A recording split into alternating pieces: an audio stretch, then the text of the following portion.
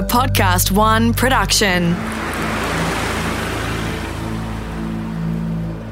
Hello, I'm Adam Shand and welcome back to Understate Lucille Butterworth. In episode 2, a new suspect emerged from the file. In 1976, Geoffrey Charles Hunt allegedly confessed to the murder of Lucille, but his admissions were not recorded or written down.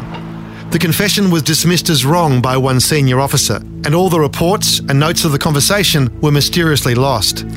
The interrogation register of that night, signed by the lead investigator, indicated that Hunt had been unable to assist in the Butterworth matter. So the only evidence against Hunt was hearsay. Investigators needed to place Hunt at the site where Lucille was last seen. Fortunately, there was something in the file that would help, an old witness statement which had been ignored for years.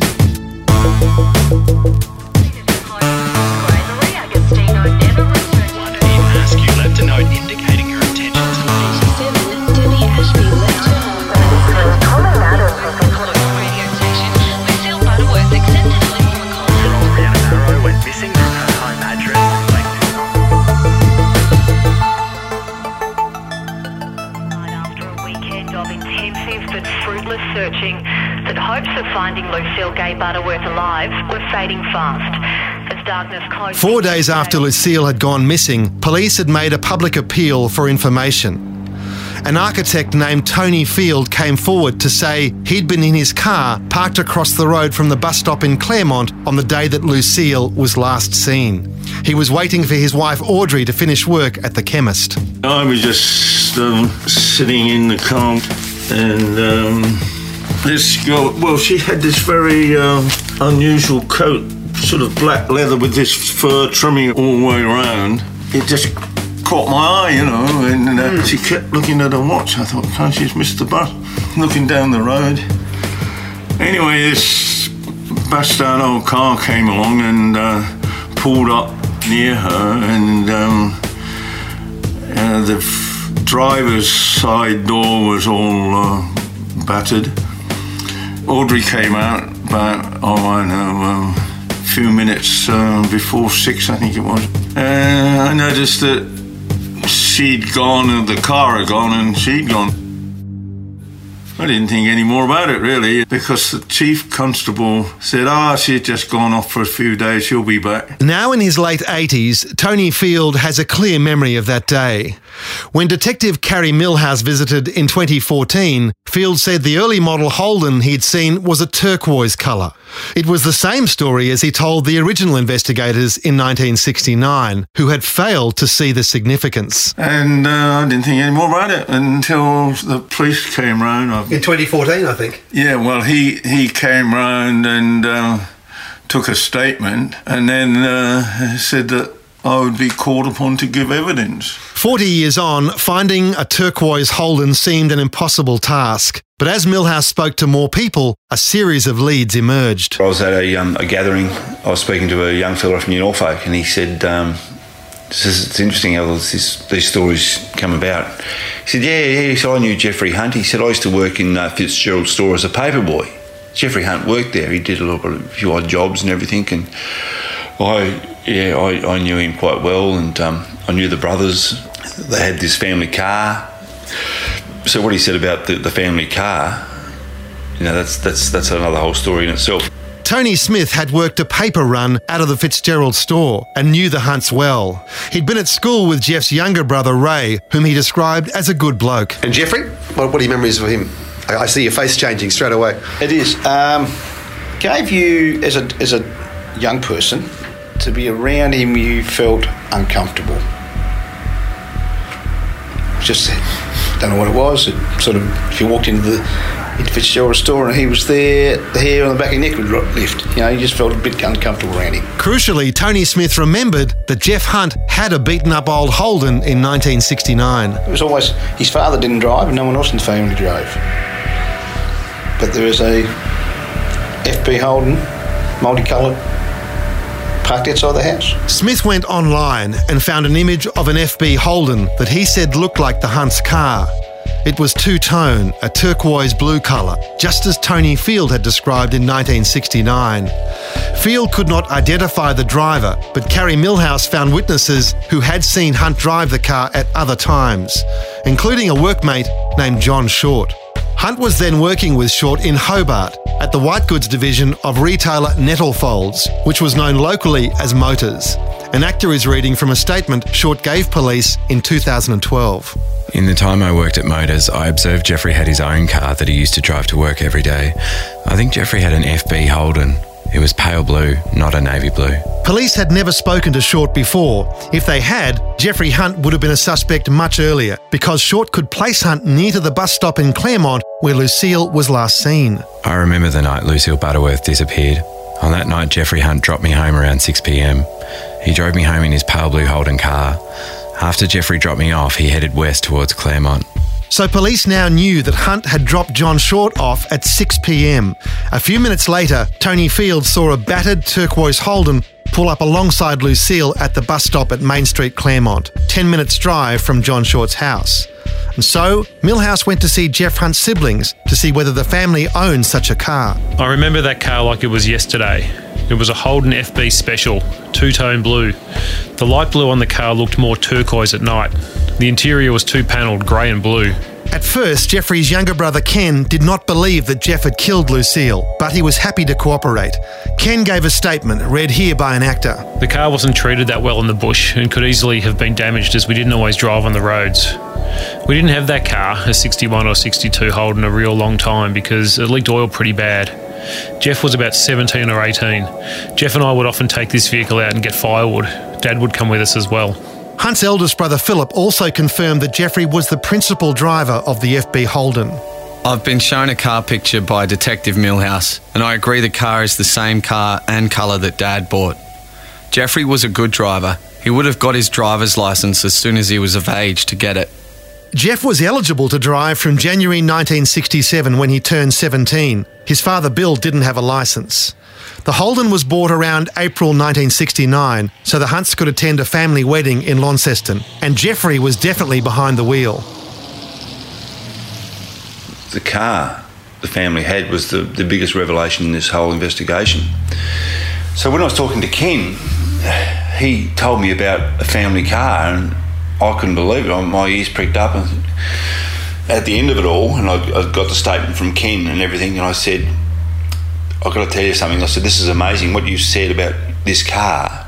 Anthony Field, or a witness at the time, saw a turquoise Holden stop adjacent to Lucille. And that was also a revelation for Ken. After much discussion about different points, Ken said, he's done this. He's done this, hasn't he? You know, he's not being disloyal to a brother, because from the time Geoffrey Hunt murdered in 1976, the family were estranged. No one had anything to do with Geoff. They hated him, and they hated him for what he brought on the family. You know, they didn't want to be associated with him. So he had no qualms in giving me information about his brother, because to him he was just a stranger. Geoffrey's brothers and sister had all left New Norfolk after the murder of Susan Knight, but there were plenty of people still in town who could help. Every opportunity I would speak to anyone about it, to try and generate conversation. You know, someone knows something, especially if it involved people from New Norfolk. And doing that, I actually got some terrific leads. I was down at a hotel in Battery Point, Shipwright Arms I think it was. There was a retired sergeant there that introduced me to an older retired police officer, said that he had a little bit to do with the Lucille Butterworth investigation. Beauty, okay, tell me about it. And he said, yeah. He said, I know a bloke that used to work with Hunt, had a conversation with Hunt in the days after Lucille went missing, and this person was Malcolm Bond. An actor is narrating Malcolm Bond's statement to police in 2014. I worked with a number of people at the store, including Geoffrey Hunt. Hunt was better known as Fred, a nickname. We'd made a nickname for him, Albie, that was really a reference to his albinism, but the store manager didn't think it was appropriate and told us not to call him that, so we just called him Fred. I remember saying to Hunt in the days after Lucille Butterworth went missing, "You would have driven past her, Fred. Do you remember seeing her?" Hunt just put his head down and said, "Nah, I didn't see her." I knew that Hunt lived in Station Street, New Norfolk, and that her fiancé, John Fitzgerald, lived in the same street, so I knew that Hunt would have to have known the Butterworth girl. I have no doubt that he was the one responsible for her disappearance because his timing, going past where she was, would have put him right there at the right time. Bond had never before given a statement on this. However, he told Milhouse that police did visit him years after the murder in 1990, and he had shared all of this, but nothing came of it. So Milhouse sought out more of Hunt's workmates. Hunt was known for being a little odd at work, but his behaviour after Lucille disappeared drew suspicion amongst his colleagues. One day he was on a delivery run with John Short. They were near Granton, close to the spot where Hunt dumped Lucille's body, according to his alleged confession in 1976. I was driving and Geoffrey was a passenger. Geoffrey all of a sudden went funny. By that, I mean we were talking before that, but about what I cannot remember. All of a sudden Geoffrey went quiet and did not say anything. I cannot remember what he was looking at, but he stopped talking and I looked at him. He just looked funny. By that, I mean he looked strange. After Geoffrey was charged with the murder, I went to police and told them I thought Geoffrey was responsible for the murder of Lucille Butterworth. I told police I thought Geoffrey may have put the body in the swamp at the bird sanctuary at 10 Mile Hill. Like Malcolm Bond, Short was never asked to make a statement either. Officially, there was no interest in Hunt for the crime, and anyone wanting to work the case faced the daunting task of reassembling the evidence. Over the years, the file fell into disarray. Slabs of it went home with Orb Canning when he retired, convinced that John Lonergan was the killer. There was no mention of Hunt in the paperwork, and he was out of sight and out of mind. He would die in prison, so there was little incentive to chase him for any other crimes. But then in 1999, with the stroke of a pen, everything changed. We'll tell you why after this.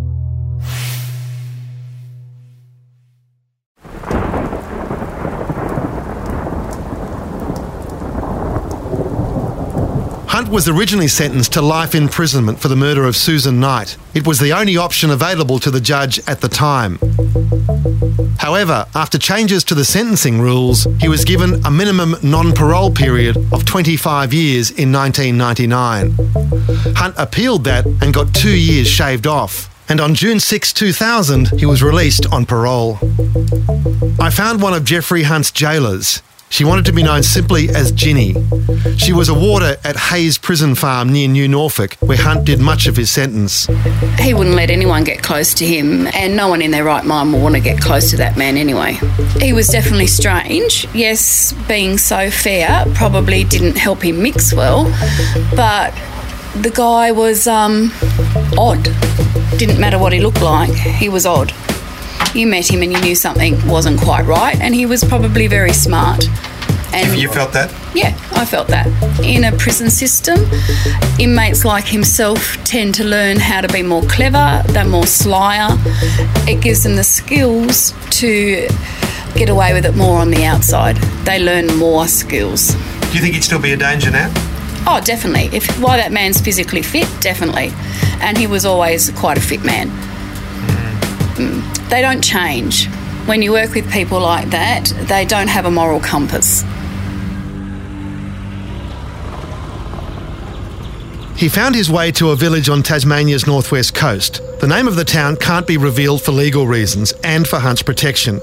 Most people didn't know Geoffrey Hunt was even there, let alone his criminal past. He changed his name by deed poll to... He rented a bungalow on a quiet street on a corner of town. Behind his place there were just paddocks running up to mountains in the distance. He was rarely seen by his neighbours and seldom, if ever, ventured into town. He had no contact with his family or anybody else, it seemed, except for his parole officer twice a month. His only company was a dog. He seemed to need nothing else. He had a mobile phone, but I understand the only calls he made were to fantasy sex lines and, strangely, agricultural machinery companies. In late 2013, David Plumpton and Christine Rushton paid him a visit. He wouldn't come into the police, would not leave his home, and we spoke to him at his home. More than happy for us to speak to him at his home about things, but was in total denial about any of it. What he indicated at the time, what caused me interest, he'd talk about anything bar one thing, and that is Lucille Butterworth. Okay, recording. All right, the time now is 10:18 a.m. on Thursday, the 22nd of May 2014. In May 2014, Plumpton, with Carrie Milhouse this time, returned to Hunt's home and arrested him. Mr. Hunt, could you please give us your full name, age and date of birth? Geoffrey Charles Hunt, born on 13th of January 1950. After linking Hunt to the Butterworth crime scene and to the FB Holden the witnesses had described, they had nearly enough to charge him. Nearly enough. And do you agree that Detective Millhouse and I spoke to you at your home this morning? I do. And we there arrested you, and you were advised that you were under arrest for the murder of Lucille Gay Butterworth, a 20-year-old lady, when she was last seen at a bus stop in Claremont on the 25th of August 1969. I do recall you saying that. If this interview went well, investigators were confident that Hunt wouldn't go home that night. The art of the police interview, as Plumpton saw it, was to sell the crook on the idea of jail. A confession would ease the burden they carry and even alleviate the misery of the victims and their family. But over 24 years, Hunt had seen the product and he wasn't buying again. I can't help you. I have nothing to say about it. I know nothing about the matter. We're going to ask you further questions in relation to the disappearance of Miss Butterworth. Do you understand that? Yes, you did. Why we intend to do that is because we have conducted inquiries. Those inquiries indicate to us that Miss Butterworth knew you, that you knew Miss Butterworth, that Miss Butterworth would not have got into a motor vehicle without knowing another party, that Miss Butterworth that night was late for a meeting in Norfolk, and we believe you, at that bus stop, offered her a lift. She entered your vehicle and was never seen again. Hunt remained impassive, looking at the table ahead of him through this, but he was weighing each word. However, it wasn't long before Millhouse tripped him up on his new name. Jeffrey, do you use any other surname? No, sir. I understand you may use the surname. Is that correct? It's nothing to do with my here today. Okay. Are you legally known the surname? I am, but it's been done by what do you call it, deep hole, isn't it called? Hunt then nitpicked his way through the questions. Police said Lucille was headed for the Fitzgerald store, but Hunt countered that the family no longer owned the store in 1969. It may not have been in their name, though. They did sell it. No, it wasn't. Yes, it was. Now I'm getting confused. The store in High Street wasn't closed in 69. He seemed intent on frustrating the detectives, making them question what they'd been told or read in the file. He wanted to control the tempo of the interview. Whenever he needed to justify anything or some time to regather his composure, Hunt launched into a winding, pointless anecdote. But you're not a silly man. Nothing gets past you, does it? Well, my father taught me years ago, don't let anyone try standing over and intimidating you. That's also the same statement my Uncle Mac Mork said. But didn't your father do exactly that? Didn't your father actually treat you like that? Wasn't he really rough on you, your dad? Oh, no. Can't recall. Yeah, Jeff, why can't you acknowledge that? Your brothers have told me. Well, I don't know what they've told you. Your dad's flushed your head down the toilet. He really singled you out for... I'm telling you, it did not happen. Your dad singled you out? You're fabricating things, yeah? I brought them all with me. They're all signed statutory declarations. Fair enough. But I'm telling you, you're fabricating things. How did your father treat your mother? This question couldn't be dodged. It cut straight to Hunt's most unhappy childhood memories. There was an audible sigh as he remembered what happened at home. Well, that's a hard thing to answer, Inspector. My father had a problem which was alcohol. Yes. Quite a lot of returned veterans, as you'd understand, for the atrocities. Any of those people. The atrocities that they had to do. Witnessed? Their outlet was alcohol. Yep. Monday to Friday or Sunday to Friday, I couldn't get much hell of a nicer bloke. Of course, Mum was the sort of person, Dad come up, bloody drunk again. She'd have his meal cooked, present it to him on the table. I'd walk this effing thing, open the back door and speared the bloody plate out onto the backyard, you see. Yeah. And then an argument would start. Millhouse then zeroed in on Hunt's childhood growing up in New Norfolk. As an albino, he'd faced ridicule and bullying. John Fitzgerald recalls him and Lucille washing a car outside the home and you watching. He recalls speaking to you and waving, and he recalls her referring to you as Whitey. Did any of them refer to you as Whitey? No, Inspector. I cannot help with what you're talking about. Did anybody refer to you as Whitey? Not that I know of. Would you find that offensive? Why would I just brush it off the shoulder? You don't. No one brushes it off the shoulder. What else have you been called? I don't know.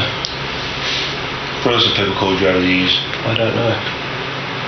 You weren't the only person. Other members of your family have told Mr. Millhouse how they suffered from that as well. Well, I do not recall that ever happening to me. You referred to as Albie and Albino. No, I do not recall that. But no one ever really... I never recall any of that sort of verbal ridicule. Millhouse opened up an old magazine spread on the case. There was a picture of Lucille as a brunette. Have a look at her. Yeah? She's a pretty girl. Yeah, I don't know nothing about She had blonde hair when you would have seen her. I've never seen her before, other than these photos you're showing me. She had blonde hair the night she went missing. Did she? Yeah. Wearing a coat similar to this. Oh, yeah. And that's the area that she was. Well, this is what amazes me over the years. It's gone on for bloody decades. Where'd she go missing from? Claremont? First here, Claremont. This is the area here, the Claremont bus stop. You drove home past every night.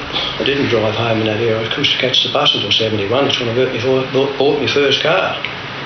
You never had my driver's licence until December 1969. I'll come back to that. Hunt's story was that he was on the bus that day in August 1969. He didn't get his licence until December of that year, he said. He didn't own a car until 1971, so he couldn't have picked Lucille up. However, investigators knew otherwise. They'd been told he was driving his father's FB Holden back and forth to Hobart since April 69, when he drove the family to his cousin's wedding in Launceston. Do you recall Peter McGann? He's my cousin. Do you remember his wife's name? Oh, I don't know. I never went to that. Jackie McGann. Do you remember going to their wedding? No, I didn't went to their wedding. My mum went to the wedding. Dad worked at the Bookmakers Club. My mum went up with my auntie Gladys. She went up in an old car and went to the wedding. Of course, that's many years ago. It's funny, you know, I've been up to see Jackie and Peter in Launceston. They've still got their old wedding register, would you believe? Have they? Attendees, Bill and Mavis Hunt. Well, he never went. Gladys couldn't make it. Gladys did go because Gladys parked the car up outside Auntie Myra's car and she forgot to put the bloody handbrake on. Well, we've got the record of the wedding. There's the problem. Yeah, but listen, she forgot to put the bloody... I accept that's happened. She forgot to put the bloody handbrake on. Gladys couldn't make it. Yes, she did. She had a black FJ. There's wedding photos. There's a wedding event. I'm not in them. If I remember rightly. You drove, Geoffrey. We both? You drove to Launceston. Fucking well did not. You drove the family to Launceston. Impossible. I drove the family to Launceston in 71 and Auntie Myra died of cancer. Clearly Hunt knew the implications of this point. If he drove to the wedding in April 69, he could be on the road in Claremont in August. Initially, he also denied the Hunt's first car was the clapped-out old Holden that witness Tony Field had told police about. Then he changed his tune. Oh, hang on a minute. Now you mentioned that. We had it. My father bought an old Holden car. It was a second-hand 61 FB. Your dad didn't drive that?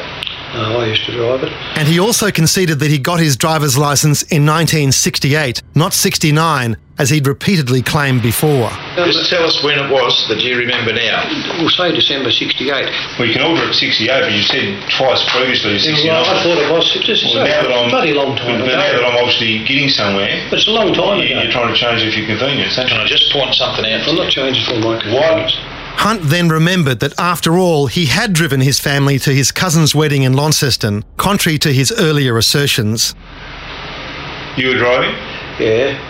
Who went up in the car, Jeff? It was Mum, Dad, Jenny, Ray, Terry stayed at home. So it wasn't your mum and Gladys, like you said earlier?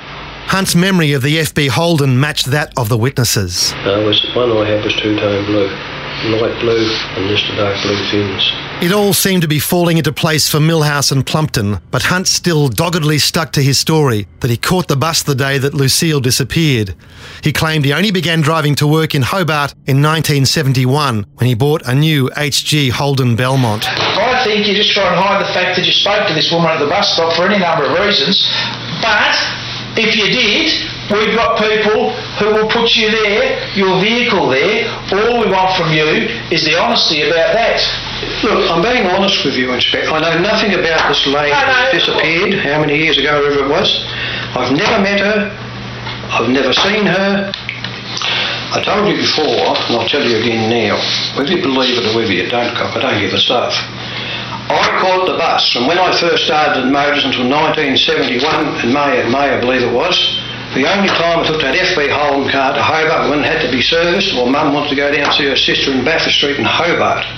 Other than that, I always caught Charlie Ayres' bus. He used to do the one to make. Why then would people say you drove an FB Holden to work? Why then would John Short say you drove a FB Holden to work prior to you buying the Belmont?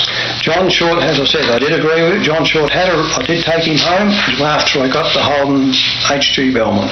I argue that you had attempted to lure other ladies to locations to meet with them that could have been to the degree of sexually assaulting or even murdering. David Plumpton then played his wild card. He brought up the confession that Hunt was alleged to have given the police in 1976. You are spoken to, as I understand, after the conviction or even prior to the conviction for Susan Knight, and it was put to you. You say you know nothing about it. You know nothing about it. Nothing about what? Sorry, Lucille Butterworth. Yeah. There was talk that Mr. Hunt admitted to detectives that he did it, that he murdered Lucille Butterworth. I find that hard to believe because if he had have done, he'd have been charged.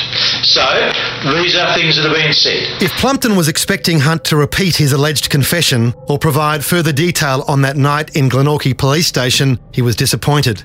In fact, Hunt was more interested in making allegations of violence, not against officers O'Garry and Dillon, but Inspector Orb Canning. Now, he's not no bloody saint, that Canning. He was known as a bloody suspect baser for many years. Wouldn't answer his questions. He'd bang him around the back of the head with a phone book. Another weapon he had was another bit of yellow soap they used to use in government, in a sock, belch him around because never left many. And the other thing was the old government towel. They'd wet it, knot it, and slap you around that because it didn't leave many marks. It was a strange and frankly unconvincing allegation to make. Canning had no record of violence against suspects. His record was spotless. And more importantly, Canning had been a kind of ally to Hunt, if you accept what Ken O'Garry said about his inspector. O'Garry and Dillon would have charged Hunt with Lucille's murder were it not for Canning's intervention. As the interview dragged on into 4 hours, Hunt became more and more belligerent, confident that Millhouse and Plumpton had played their best cards. Sure, they had caught him lying, and they had proved an FB Holden, strikingly similar to his, was on the scene, but they had no one who actually saw him on the scene. Well, as I said, you produced bloody evidence of having any involvement with this lady, and put it on the table now. Come on. This has gone on for too bloody long. About bloody time. It's not going to end before I've used. But that's not my fault. You're saying to us, if we've got any evidence, put it on the table now. I disagree with what you've had to say, and I can indicate investigations will continue. It's never going to end. Good, we'll let it continue. But yeah, so what I'm saying to you, is there any way, anything you can say, anything you can add to this that you want to or would like to now that you think may be of assistance? Hunt repeated his denials and launched into some alternative far-fetched stories, including one that John Fitzgerald's father Clyde was Lucille's killer. Oh, Clyde Fitzgerald, he was no bloody saint. There was two women there worked at that shop. One was a Miss. She had a baby. Two Clyde, you think? Well, that was the story going around the town. And, as I said to you, he had that bloody motor vehicle travelling to town every afternoon to pick up groceries. Why would he murder Lucille? Well, you know he didn't. Then Hunt tried to rerun the mistaken suppositions of the cops back in 1969 that Lucille was a flighty girl who'd taken off to the mainland. TVT6 where she worked had all that wardrobe. What was nothing to have stopped her from getting a hat full of clothes, put a hat on a bloody head or a wig. Gone to the bloody... I don't believe that's it. I'm just saying, gone to the bloody airport, and Mrs. George could have looked at the bloody airport. As I watched the interview draw to a close, I wondered why Hunt was not asked about the details of his alleged confession in 1976.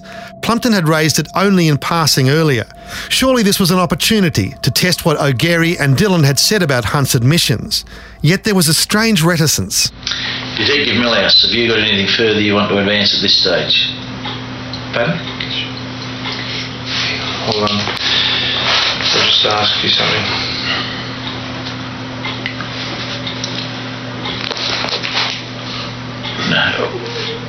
No, now I'm confused. Oh, okay. Well, speak up, don't hold your peace. Millhouse then whispers, confession. And then he wrote something on a pad and showed it to Plumpton. It referred to Hunt's alleged confession to O'Garry and Dillon, but Plumpton seemed reluctant to attack this head on. The reason being, he'd not yet got a statement from Dillon or O'Garry. He couldn't yet rely on their testimony. Instead, he brought up another alleged confession as a matter of hearsay. There was prison talk that Hunt had told inmates that he killed Lucille. This had found its way to a legendary detective named Harvey Smith, who passed it on to Jimmy Butterworth. In jail, you admitted to other people in bloody jail now, are we? Detective Harvey Smith has supposedly told one of the Butterworths that you admitted to it. I don't know. Well, why didn't he fucking more charge me? Well, I know. As a final shot, it ended more like a damp squib. Indeed, Plumpton couldn't understand why over the years Hunt wasn't charged, given the piles of evidence available to investigators. Over 4 hours, they'd proved Hunt was a liar, but that didn't make him a murderer, at least in Lucille's case. He was almost gloating by the end of the grilling. Look, Inspector, I should give you courtesy and respect. I know you have a very hard and difficult situation about this missing lady to try and solve today. We don't have the technology that is available today, and all you're going on now is hearsay and bloody rumour. So as I put it to you again now, if you have evidence to involve me in that crime, or if it is a crime, then you charge me. Right. Hunt knew Plumpton and Millhouse didn't have enough to charge him, or they would have done so. He was home free. It was a deflating experience for the detectives who drove him home. To make matters worse, soon after, they got an unpleasant call from the police headquarters in Hobart. The media had somehow got hold of the story. In a surprise breakthrough, police have arrested a man on the state's northwest coast for the murder of Lucille Butterworth. It's understood they arrested him at his home and took him to Devonport CIB for questioning. And we had, but wait for this, we let him go. So there was a call as to, what the hell's going on? What are you doing? You're arresting this bloke. Why's the media got it? And I think the belief was we let the media know. But if we had charged anyone with that crime and put them before the court, I would let the whole world know. But when you bring someone in and you have to let them go, you don't want the whole world to know. Any copper will tell you that. Letting someone go who you believe to be guilty is not the greatest feeling. It's not something you run around publicising. Plumpton suspects the leak came from inside the force. In the back of your mind, you might have thought, hello, someone knows we haven't charged him, and is maybe just playing a bit of devilry here, a bit of. That could well be the case. That's more than likely the case, and there is no doubt that someone had let a journalist know that we had arrested Hunt. But was it like a double disappointment in a way to have it? You couldn't charge him. It's got into the media. The bosses are ringing you saying, "What the hell's going on?" Yeah, I would have preferred the conversation to be, "That's a pity, Plummo, that you missed out there. Oh, what can we do to get him again?" As opposed to, "What the hell are you doing?" with the insinuation I or Carrie or Christine had let the media, or we had let the media know. Plumpton was ready to charge Hunt that day, and there are still moments where he thinks he might have gone ahead. Tell me, how close did you get to doing it? Oh, look, yeah, to be honest, there are nights you sat there and you thought about it. Yeah, hold on, we can do that. Maybe if we do that, that'll spring it. That'll cause him to do this. Bang. Yeah, we went and picked him up and interviewed him, but to actually arrest and charge him and take him before the court based on what history we had, there wasn't enough. There wasn't enough. And it would have been unfair to everybody involved, would have been unfair to the family. But they weren't finished yet. They still had leads to follow, including what Ken O'Garry had told them about Hunt's admissions on the location of Lucille's body. When we finished up with him in relation to the night murder, we had to take him around and reconstruct the scene of the crime with a night girl. And when we finished that, we then came back down the highway, and then we asked him then to show us where he'd dumped the girl Butterworth's body. and he indicated for us to pull into an area, and then that was it. And then he closed up. He wouldn't say anything. He wouldn't get out of the car. He wouldn't do anything. No one had ever bothered to search the location. That is until July 2015. After a breakthrough in the case, police have begun excavating a riverside lay-by off the Lyell Highway between Granton and New Norfolk for the remains of Lucille Butterworth. By now, police had a lot of circumstantial evidence against Hunt and believed he was the killer, but frustratingly, they didn't have enough to charge him. In episode 4, we'll deal with the police excavation at the site that Hunt allegedly nominated as Lucille's final resting place. If they found anything they could link to her, Hunt would be arrested again, and this time charged with murder. But what would be left after more than 4 decades? I'll tell you when Understate Lucille Butterworth returns.